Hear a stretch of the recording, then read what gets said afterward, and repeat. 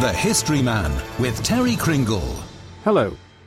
It was none other than the Lord Bishop of Soda and Man, the Right Reverend Thomas Drury, who was a Manx-born bishop, incidentally, who made the first major attack on what he called impropriety of behaviour by young people on holiday in the Isle of Man.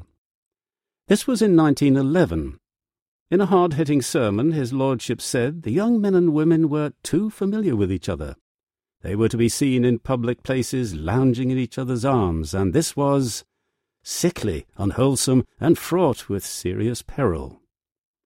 His lordship was speaking following criticism by other church leaders in the island of this sort of thing, and especially of attending free concerts held in public houses in the summer.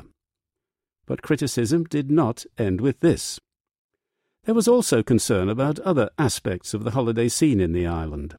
What might be called the self-appointed guardians of public morals were concerned about the so-called libidinous nature of some of the picture postcards openly on sale.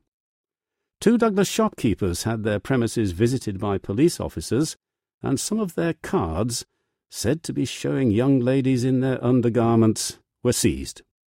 The shopkeepers appeared in court and were fined, and their other postcards were seized.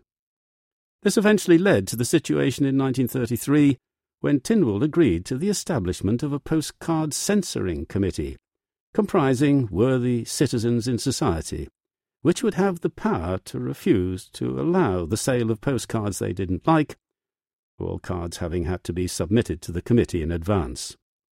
This body was still in place in 1985, and lovely and amusing relics of its time can be seen today in the Manx Museum.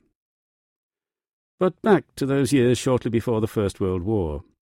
There was criticism of people being able to drink until 2 o'clock in the morning in unlicensed shebeens opening all over Douglas.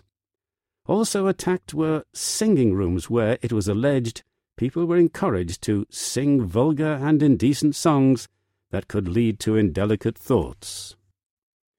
There was also concern about gambling at illicit betting shops, but this had nothing to do with indecency, so mixed bathing by males and females was viewed with alarm.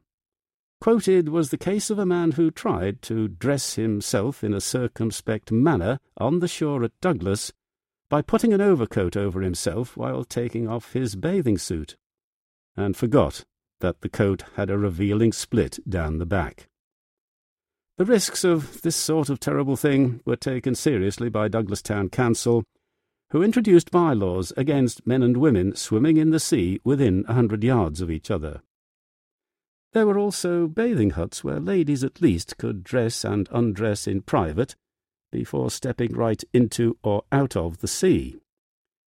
It had to be possible to move the huts to the water's edge and back, and they were restrained by shackles which were attached to hooks in the promenade sea wall, which can still be seen on Central Promenade today. Meanwhile, Onchan was more liberal. Mixed bathing was allowed, and very popular, at Port Jack. Mind you, there were people with more easy-going attitudes. One of the critics of indecent behaviour was a Wesleyan minister in Douglas, the Reverend Wilson Stewart, and he found himself attacked in the Isle of Man Times, which called him a bawling blockhead and a bigoted, fish-blooded bachelor. Not surprisingly, he was awarded £200 in damages for libel. Well, this has been looking back on another time, another century even, when attitudes and tolerances were nothing like what they can be in the Isle of Man as anywhere else today.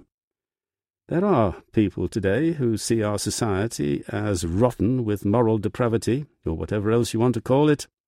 To this extent, nothing has really changed. What do I think of the way things are these days? Well, I'm not a judgmental man. I'll just have to think about it. Sorry, I'm rather busy at the moment. In other words, nothing to say, really. It's life.